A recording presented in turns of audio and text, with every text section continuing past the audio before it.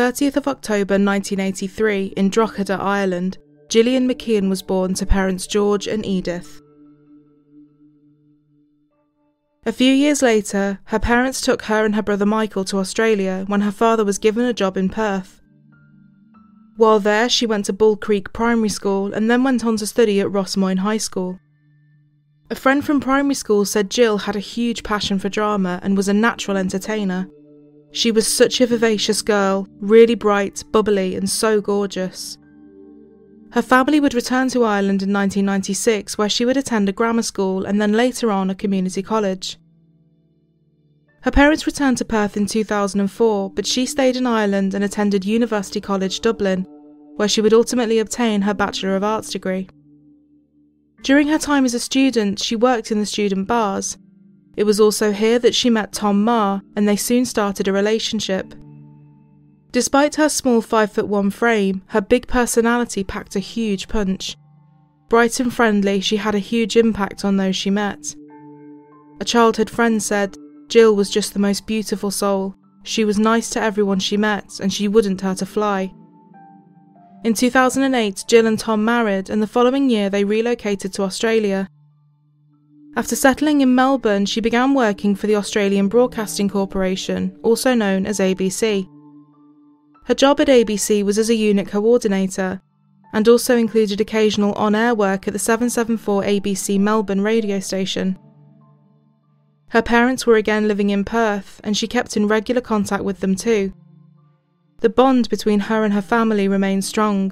Her brother Michael moved back to Australia after living for a while in Canada.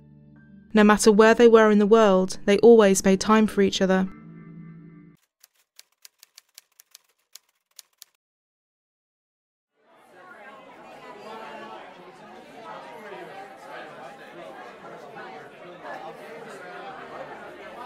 Jill went out with co-workers to the Brunswick Green Bar on Sydney Road. After staying there for a while, they moved on to Bar Etiquette, which was also located on Sydney Road. As the night began to wind down, at around 1:30 a.m, Jill decided it was time to leave, and so left the bar on foot to walk back home to the flat she shared with Tom. According to the Irish Independent, her brother had attempted to call her several times, but got no answer. Back at the flat, Tom woke up to realise she still hadn't come home, and so went out to search for her at around 4 a.m. After going everywhere he could think of without finding a trace of her, and with her still not answering her phone, he contacted the police. As the news that she was missing began to circulate, her colleagues at ABC took to Twitter to get the message out there. A Facebook page called Help Find Jill Marr was set up on the 23rd of September, and a poster campaign was launched to circulate as many images of her as possible. The scale of the search and media interest was huge. Within just 5 days of the Facebook page being launched, it had received over 100,000 likes. As the search continued, on the 24th of September, an important discovery was made. In the laneway near Hope Street, Jill's bag was found. Hope Street was not far from where she lived with her husband. Following this, the police made an announcement that so many people had been dreading. They were handing the case over to the homicide squad. Her husband Tom also went before the media to talk about his wife's disappearance. Tom, what are you going through? Hell. It's just devastating, but yeah, just trying to push on as much as possible. What's keeping you going? Just hope somebody saw something, or she just walked through the door. Do you still think that'll, could happen today? I have to, yeah.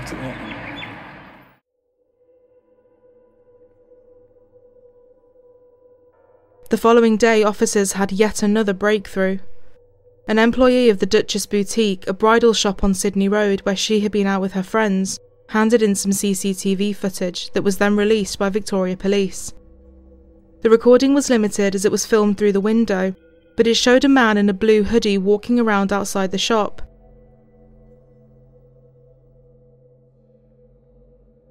Around 4 minutes later, at 1:42 a.m, Jill could be seen on the footage talking to him and showing him her mobile phone.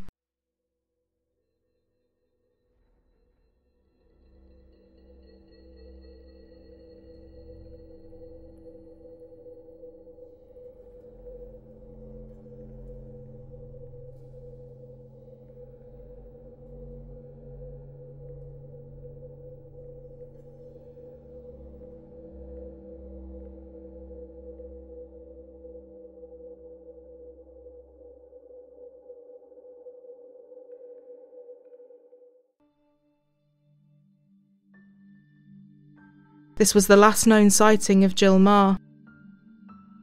Following the uncovering of the CCTV footage, they decided to change tack. They were now looking for the man in the blue hoodie. And that CCTV footage, which we've all seen, Lisa, has led police to concentrate much greater on their suspicion that she may have been abducted. That's right. They're particularly interested in talking to the man in a blue hoodie, jeans and sneakers who was seen doubling back across that CCTV footage. He's described as being in around his 30s, but there's quite good vision there, and police are hoping that anyone who knows him or the man himself will come forward. They say because of this CCTV footage, they're moving more and more towards the likelihood that she was abducted.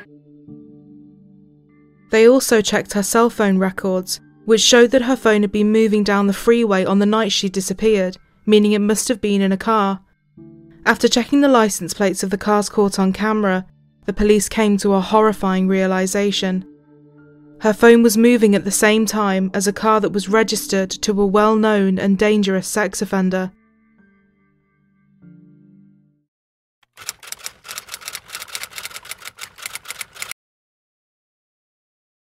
Late today, nearly 6 days after she vanished, following a night out with friends, police arrested a man. Joining us now from outside the St Kilda Road Police Headquarters after a police briefing a few minutes ago is our reporter, Hamish Fitzsimmons. Hamish, you've just literally come from that briefing. What are police saying, or what are they able to say? Tony, I have the worst possible news. Police say they expect to charge the man they've arrested with the rape and murder of Jill Meagher. They gave what the senior investigating officer said was an unprecedented but very off-the-record media briefing, because he wanted to thank the media for its cooperation and ask for some sensitivity regarding this matter. Of course, Jill was a member of the ABC family, someone we saw around the building every day. Hamish, it's an awful question, but it seems clear if they're going to charge him with rape and murder, that is what they believe has happened. That would appear to be the case, Tony. This was, as the police officer said, an unprecedented thing for him to do, and it was just an absolute shock. I mean, even after all this time, people, especially within the ABC, were still hopeful, and our thoughts go to Jill's family and her husband, Tom. Is it clear how they got to this person that they've arrested? Did this come directly from the CCTV footage, which we've all seen, which has been so widely released? And, of course, the hunt was on for someone wearing a blue hoodie. Police have said that they got the person that they were looking for. They said the CCTV vision has played a major role in their investigation. There was talk of much more closed-circuit television footage from several shops along Sydney Road that have been collected by police in the last few days. So they're pretty sure that they've solved this case. Adrian Ernest Bailey, aged 41, was arrested at his home in Coburg and was then taken into custody. He underwent hours of interviews and interrogation before he eventually confessed everything. Officers were stunned as he admitted to them he had strangled Jill with his bare hands in a lane just off Hope Street. 8 hours later, at 10 p.m. on the 27th of September, he led officers to where her body had been left in a shallow grave on Black Hill Road. She was just a matter of weeks away from her 30th birthday. Following his arrest, his defence lawyer requested a suppression order be in place to ban the publishing of any potentially damaging material about him. This request was granted. The police also came to a horrifying realisation. They found out that Bailey had actually been on parole when he had raped and murdered Jill. He had been jailed back in 2002 for 11 years after raping 5 prostitutes over a 6-month period. He served 8 years of his sentence before being released in 2010. His criminal history had begun as an 18-year-old when he raped the 16-year-old girlfriend of his sister. In August 1990, just 1 month after he turned 19, he attempted to rape and threaten to kill a 17-year-old girl who he didn't know. And just 4 months after that, he attempted to rape a 16-year-old girl. She was hitchhiking and he abducted her in his car and drove out to a remote area before carrying out the attack. In 1991, he was sent to prison for these offences after pleading guilty. He served just 22 months of a 5-year sentence. He would later admit that he had actually cheated the system and just gone through the motions of rehabilitation in prison in order to secure an early release. He had convinced them he was no longer a danger. He admitted this during the court appearance regarding the 16 counts of rape committed between September 2000 and March 2001. These were all committed against the 5 sex workers working in St Kilda. On one of these occasions, he apologised to the victim before laughing at her, telling her he would do it again, and then driving away. He pled guilty to all charges. These were the offences he was on bail for when he murdered Jill Meagher. Upon his release from prison in August 2011, the then 40-year-old Bailey spotted a man eating outside a cafe at around 1:30 a.m. Bailey proceeded to hurl abuse at the 20-year-old before punching him in the face, breaking his jaw and leaving him unconscious. When being interviewed by officers following his arrest for the rape and murder of Jill, he said, "Man, I should be in jail anyway, you know. I shouldn't have been let out last time, simple. And I say that in hope someone hears that and they don't ever let me out again. How many chances does a person need?" The father of 4 also said, "You know, it really wasn't my intention to hurt her, you know that. I want to do the right thing. I'm going to go to jail for a long time. I hope they bring back the death penalty before I get sentenced. I have no life left." There's no excuses for this. Her family this week, it must have been hell, you know what I mean? I can't imagine how she felt, but I know how I felt. It's not nice, man, it's not nice. And all I thought was, what have I done? I don't know what else to say, man. I don't know what else to say.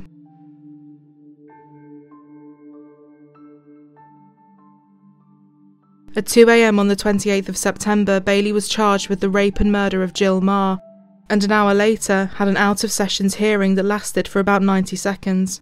He was held on remand to await trial. The gravity of what he had done appeared to be weighing heavily on him as he attempted suicide while in custody.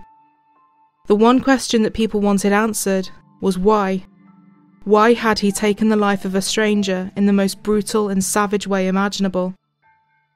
He told a psychologist, Professor James Ogloff, that he had attempted to kiss and touch her outside of the Brunswick Laneway just off of Sydney Road. She responded to it by stepping back and then slapping him across the face. He told the psychologist that this response had enraged him, and he lost it after she'd rejected his advances. After the rape, she hit him with her mobile phone and then threatened to call the police. He responded by strangling her.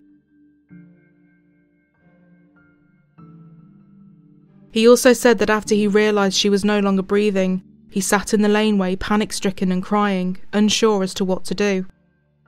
He then drove home to get a shovel before returning to the crime scene. He dragged her body into his car and drove out to Ginsburn South, where he dug the grave and attempted to bury her. When the news broke about what had happened to Jill Meagher, everyone was devastated. Shortly after her body was found, the Australian flag at the ABC South Bank studios were flown at half-mast as a sign of respect. Part of a statement on the ABC website read, "Jill was a much-loved member of the local radio family. She was witty, intelligent and great company. Her friends and workmates at the ABC will miss her greatly. Jill was an innocent victim, a young, vibrant woman with her whole life in front of her." Radio host John Fain also paid an emotional tribute to her live on air. Jill wouldn't want us triple locking the door and installing closed circuit televisions everywhere as if we live under siege, because that's not what it's about. So, this morning, we'll pay our respects to our friend, our colleague, and there's a very empty space in our office this morning. As news began to spread on social media of her body being found, in just one day more than 600 messages of condolence had appeared on the Help Us Find Jill Meagher Facebook page. Also that day, around 12 million Twitter timelines had referred to her. It wasn't just her immediate circle that were affected by the tragedy. The media reported that even inmates at the Melbourne Remand Centre were deeply affected, so much so that 40 of them attended a requiem mass in the prison chapel, led by the chaplain Father Joe Caddy, to pay their respects to Jill and honour her life. The shock and disbelief was palpable. Thousands of bouquets were being laid out in tribute to her. As she was a Roman Catholic, many were left outside a church near to where she had disappeared. A candlelight vigil was also held at the church to honour her memory. A major problem immediately after Bailey's arrest came when some began searching for him in the white pages. People found an A. Bailey, which listed his address and telephone number, and before long the number was being inundated with abusive phone calls. The problem was, this wasn't Adrian Bailey. It was a man called Andrew Bailey. After the case of mistaken identity came to light, the phone calls and harassment stopped when people realised they had got the wrong person. In her hometown of Drogheda, Ireland, a memorial service was held on the 28th of September at St Oliver's Community College, with thousands in attendance. On the 30th of September, just 2 days after Jill's body was found, a Melbourne photographer, Philip Werner, organised a public march. He said he only expected around 100 people to turn up. But the response was massive. More than 30,000 people walked side by side along Sydney Road in memory of Jill. It would have been my daughters to stand up and be counted as peaceful citizens. She should be remembered for making a difference for women all over the world. This shouldn't be happening in a beautiful country like ours. The themes of violence against women became talking points in the media too. The rally through Brunswick came as Jill's mother made her own emotional journey. 10 Sarah Arbo was there and joins us now. Sarah, you've witnessed quite a remarkable day. I certainly have, and a very emotional one, really, from start to finish. Earlier today, we saw tens of thousands take to Sydney Road here in Brunswick in Melbourne's in the northern suburbs of Melbourne, simply to pay their respects to Jill Meagher and the life she lost. But what was perhaps more remarkable was when her mother made the journey over here, all the way from Perth with other members of her family. Now, they visited the vigil that was set up here by members of the public who don't even themselves know Jill. There are hundreds of flowers and cards. Mrs. McKeon went through some of those cards, really taking in the words that have been left there. She was also compelled to address some of the members of the public. They wanted themselves to offer their condolences to her, and they were united in a brief hug and some soft words spoken to one another. Now, Edith McKeon herself wanted to thank not only the media, but the police, of course, for their investigation, and really just the public for their support. Here's what she had to say to 10 News earlier. I would like to thank the huge support here in Melbourne. It's just been unbelievable.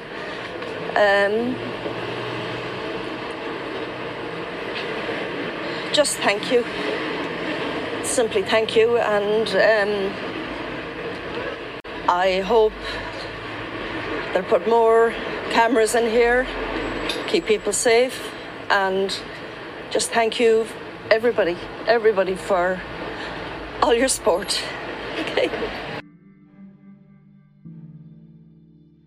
After Bailey had been charged, various Facebook users began to create pages about the case. As some of them were openly hostile towards Bailey, the Victoria Police tried unsuccessfully to have the pages taken down. As a result of this, the Premier of Victoria suggested it might be necessary to reform the law so that social media coverage could not prejudice a potential jury. According to the Irish Independent, her husband Tom also backed these calls to have the posts in question removed. Facebook refused to remove the content, leading to criticism from the Victoria Police Chief Commissioner Ken Lay. He told Fairfax Radio that Facebook would not cooperate in removing the page and that he was seeking legal advice. Though social media has been enormously helpful in this investigation, it's also been very, very difficult, and we had cause to speak to Facebook over the weekend and ask them to take the particular site down, he said. Now, they've refused to do that. When you see the hatred that's incited by some of these sites, it is very much the antithesis of what we saw yesterday with the 30,000 people taking to the streets, saying let's try and make this a safer and fairer community. The Reclaim the Night movement also organised a march on the 20th of October. The Reclaim the Night march aims to give women a voice and empower them to feel safe walking the streets at night, as well as highlight the issues of personal safety that many women find themselves trying to navigate on a daily basis. On the 4th of October, Jill Maher's private funeral service took place at Melbourne Faulkner Memorial Park. The family thanked the public again for their support and the condolences that they had been offered. Those in attendance included colleagues from ABC and police officers who were working on the case. The considerable media attention led to a special area for journalists to observe from while the funeral was taking place. As Jill still had family back in Ireland, the following day a formal memorial mass took place at St Peter's Church in her hometown of Drogheda, with hundreds attending. The priest who had married her and Tom, Father Oliver Devine, presided over the mass. The whole town was brought to a standstill as people silently marched through the streets. Her uncle Michael was given countless books of condolence from passers-by. At a pre-committal hearing in January 2013, a 2-day committal case in the Melbourne Magistrates Court was scheduled to start on the 12th of March 2013. According to various news reports, Bailey intended to fight the charges against him. However, on the 5th of April 2013, he entered a plea of guilty to the rape and murder of Jill Maher. 21 days later, he was back in court to answer for several other sexual assaults in Melbourne, dating back to the year 2000. On these charges, he entered a plea of not guilty. Deputy Chief Magistrate Felicity Broughton also granted the defence's application to extend the existing suppression order banning the publication of damaging or potentially prejudicial material about him, with specific reference to the internet. On the 12th of June, Bailey appeared in court for a pre-sentence hearing. During this hearing, victim impact statements were read out from the Maher family and others, including Jill's supervisor from ABC, Catherine Hurley. The devastation caused was immeasurable, and it was also revealed in Catherine's speech that many of Jill's colleagues from work had to seek counselling following her murder. Her widower Tom said in a statement, "What was stolen from me on September 22, 2012 was love, my best friend and my entire world. I think of the waste of a brilliant mind and a beautiful soul. I am half a person because of this crime." Her brother Michael said, "I am in dreadful pain. I must carry on living a full life, yet I will never forget my sister." During this hearing, Bailey's lawyer Saul Holt QC said that Bailey understood he deserved a life sentence and that he was remorseful, saying, "There is a sense of true remorse and true empathy about what he has done." Part of Bailey's apology was also read out to the court. "I'd like to apologise for my actions. That night I destroyed a precious life and many others." Prosecutors hit back at the claim that he was remorseful, arguing that as he had attempted to conceal the murder, that proved he wasn't sorry for his actions. During the meeting, the suppression order was also lifted by Justice Geoffrey Nettle, which allowed for Bailey's extensive history of rape and violence to be revealed and reported on. The courtroom was packed out and the public gallery was full at the Victoria Supreme Court. Adrian Ernest Bailey was sentenced to life in prison with a non-parole period of 35 years for the rape and murder of Jill Maher. When sentencing him, Justice Nettle said that Adrian Bailey was a sexual deviant who either killed Jill because she was threatening to call the police after being raped by him, or because the idea of taking her life aroused him. "You were larger and stronger than she, and you used that physical advantage to dominate her. In effect, you dragged her off the streets late at night while she was peaceably going about her own business, within a stone's throw of her home."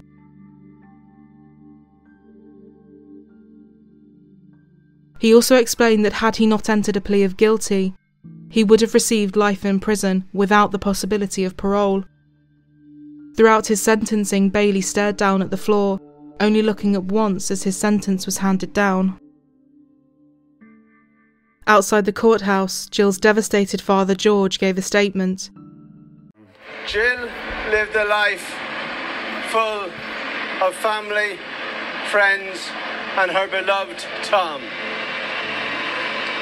Jill was brutally raped and murdered and is never coming back. Following the high-profile case, in June 2013, Victoria's parole laws underwent a massive overhaul, directly as a result of the murder of Jill Meagher and other women being attacked and/or killed by people on parole. Nearly 3 years earlier, another Melbourne woman, Elsa Corp, was attacked, stabbed and strangled in a South Melbourne motel by a convicted drug trafficker who, like Bailey, was also out on parole. Under the new laws which were introduced in the Victorian Parliament later that week, breaching parole would now be considered a separate offence. A breach of parole could mean breaking a curfew or breaching an alcohol ban. Police could also take formal action if parole was breached, and any violent offenders that committed a serious breach of their bail conditions could immediately be returned to prison. The new Premier of Victoria said in June 2013, "There is no doubt that the system failed Jill Meagher. Under the changes we've already introduced, the offender would have been back in jail, not on the streets. Our actions are the minimum we can do to try and make sure this never ever happens again." The changes did not stop there. The High Court Justice Ian Callanan made recommendations to change the parole system. He highlighted 23 areas that required improvement. Dangerous offenders in the past have been given the benefit of the doubt that they shouldn't have been. That changes today. One such recommendation was that the paper system used to keep track of parolees was replaced by an electronic database. Another was that the part-time parole board be replaced with a full-time one and that prisoners be required to prove they are at low risk of reoffending before they are released on bail. In September that year, it was revealed that Bailey had lodged an appeal against his sentence through the Victorian Legal Aid. The appeal argued that the minimum non-parole period was too long and that he hadn't taken perverted pleasure in murdering Jill, which was what Justice Nettle had said in his sentencing. In September, both the defence and prosecution argued their cases. On the 26th of September, after less than 10 minutes of deliberations, his appeal was dismissed. More controversy arose in November that year when a senior police sergeant with Victoria Police gave a talk about homicide at a fundraiser for the Prostate Cancer Foundation of Australia. During the talk, he showed a photo of Jill's body that had been taken at the crime scene. The detective apologised following an outcry and stated that the photograph had only been briefly displayed and that he had the backing of Jill's family to use it. It also emerged he had done this several times before. The police later apologised, calling the matter an unfortunate error. There was further controversy when a Catholic priest gave a talk at a primary school in Melbourne. He told the children that had Jill been more faith-filled, she would have been at home in bed and not walking down the street at night. He also said that she had been walking at 3 a.m, which was not correct.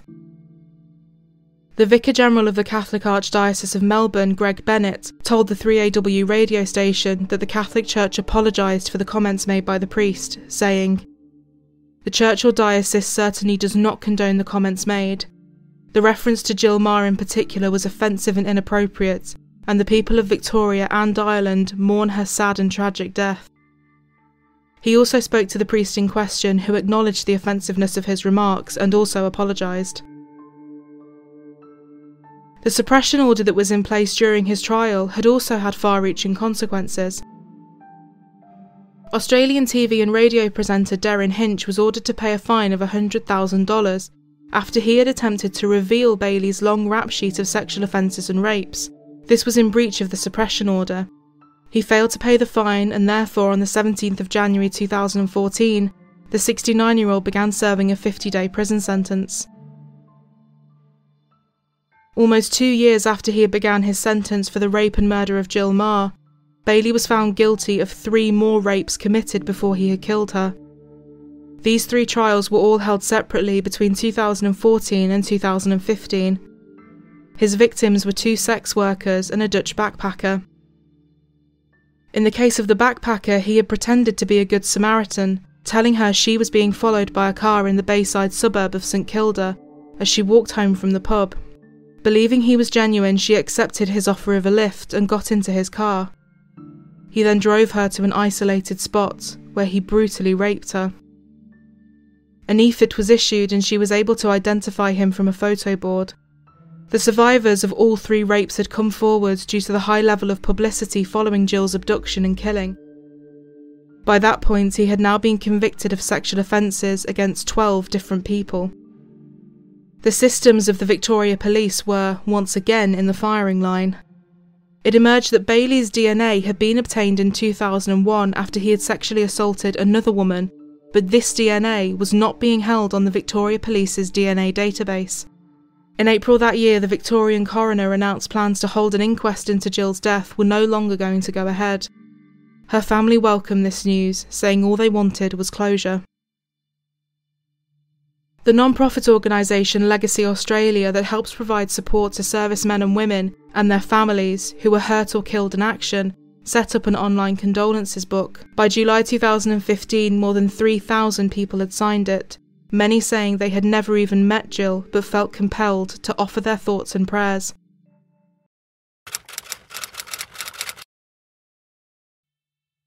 Bailey was sentenced to a further 18 years in custody, meaning his non-parole period was extended from 35 years to 43. The following month, on the 25th of June, he lodged an appeal against 2 out of the 3 convictions and the extended non-parole period. In the summer of 2016, Bailey lodged yet another appeal against one of his rape convictions and was given a 3-year reduction to his sentence. During the court proceedings, Bailey's lawyer explained that following psychological testing, he was not deemed to suffer from psychopathy, but rather he had been diagnosed with borderline personality disorder. His borderline personality disorder manifested itself in extreme and severe mood swings, as well as poorly controlled anger. He also said that as a child he had suffered sexual abuse at the hands of an older female relative, as well as physical abuse at the hands of his father.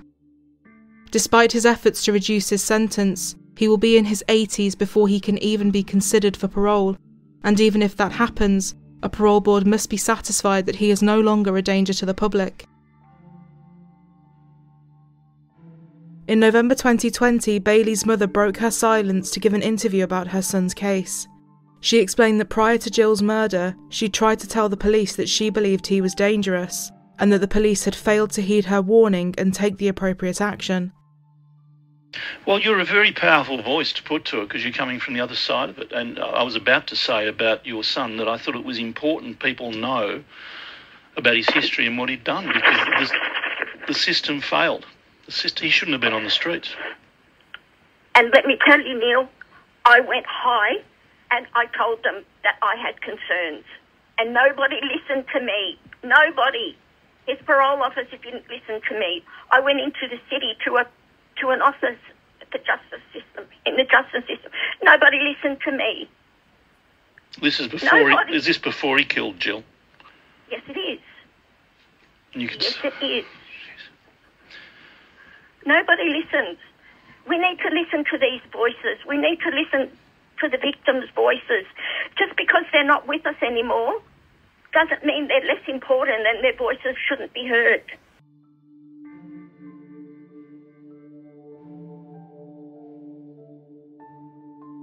Jill's devastated widower Tom left Australia and returned to Ireland in August 2013.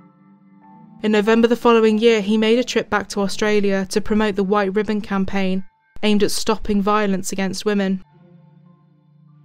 In June 2013, he gave an interview with ABC and explained how he felt the justice system had let his wife down. Do you think that the justice system failed your wife and yourself? Yeah, absolutely. Of course it did. I think the primary role of a parole board should be to protect the innocent. Very secondary to that would be rehabilitation. Rehabilitation is still a thing we need in our justice system, of course it is, but it's not. A person like that, they have to do a risk assessment of, and the number one priority of that should be to protect the innocent, and that's what they didn't do in his case, and that's why Jill's not here. How did you feel when you found out that he had served 2 previous prison sentences for sexual assaults, multiple sexual assaults, threats to kill, abductions, the whole thing, and for the last sentence, he served less than half of the maximum penalty for 16 counts and 5 victims? I feel furious. I'm still furious at it. Whenever I hear anybody say it, whenever I read it, my blood boils, because it sends a disturbing message.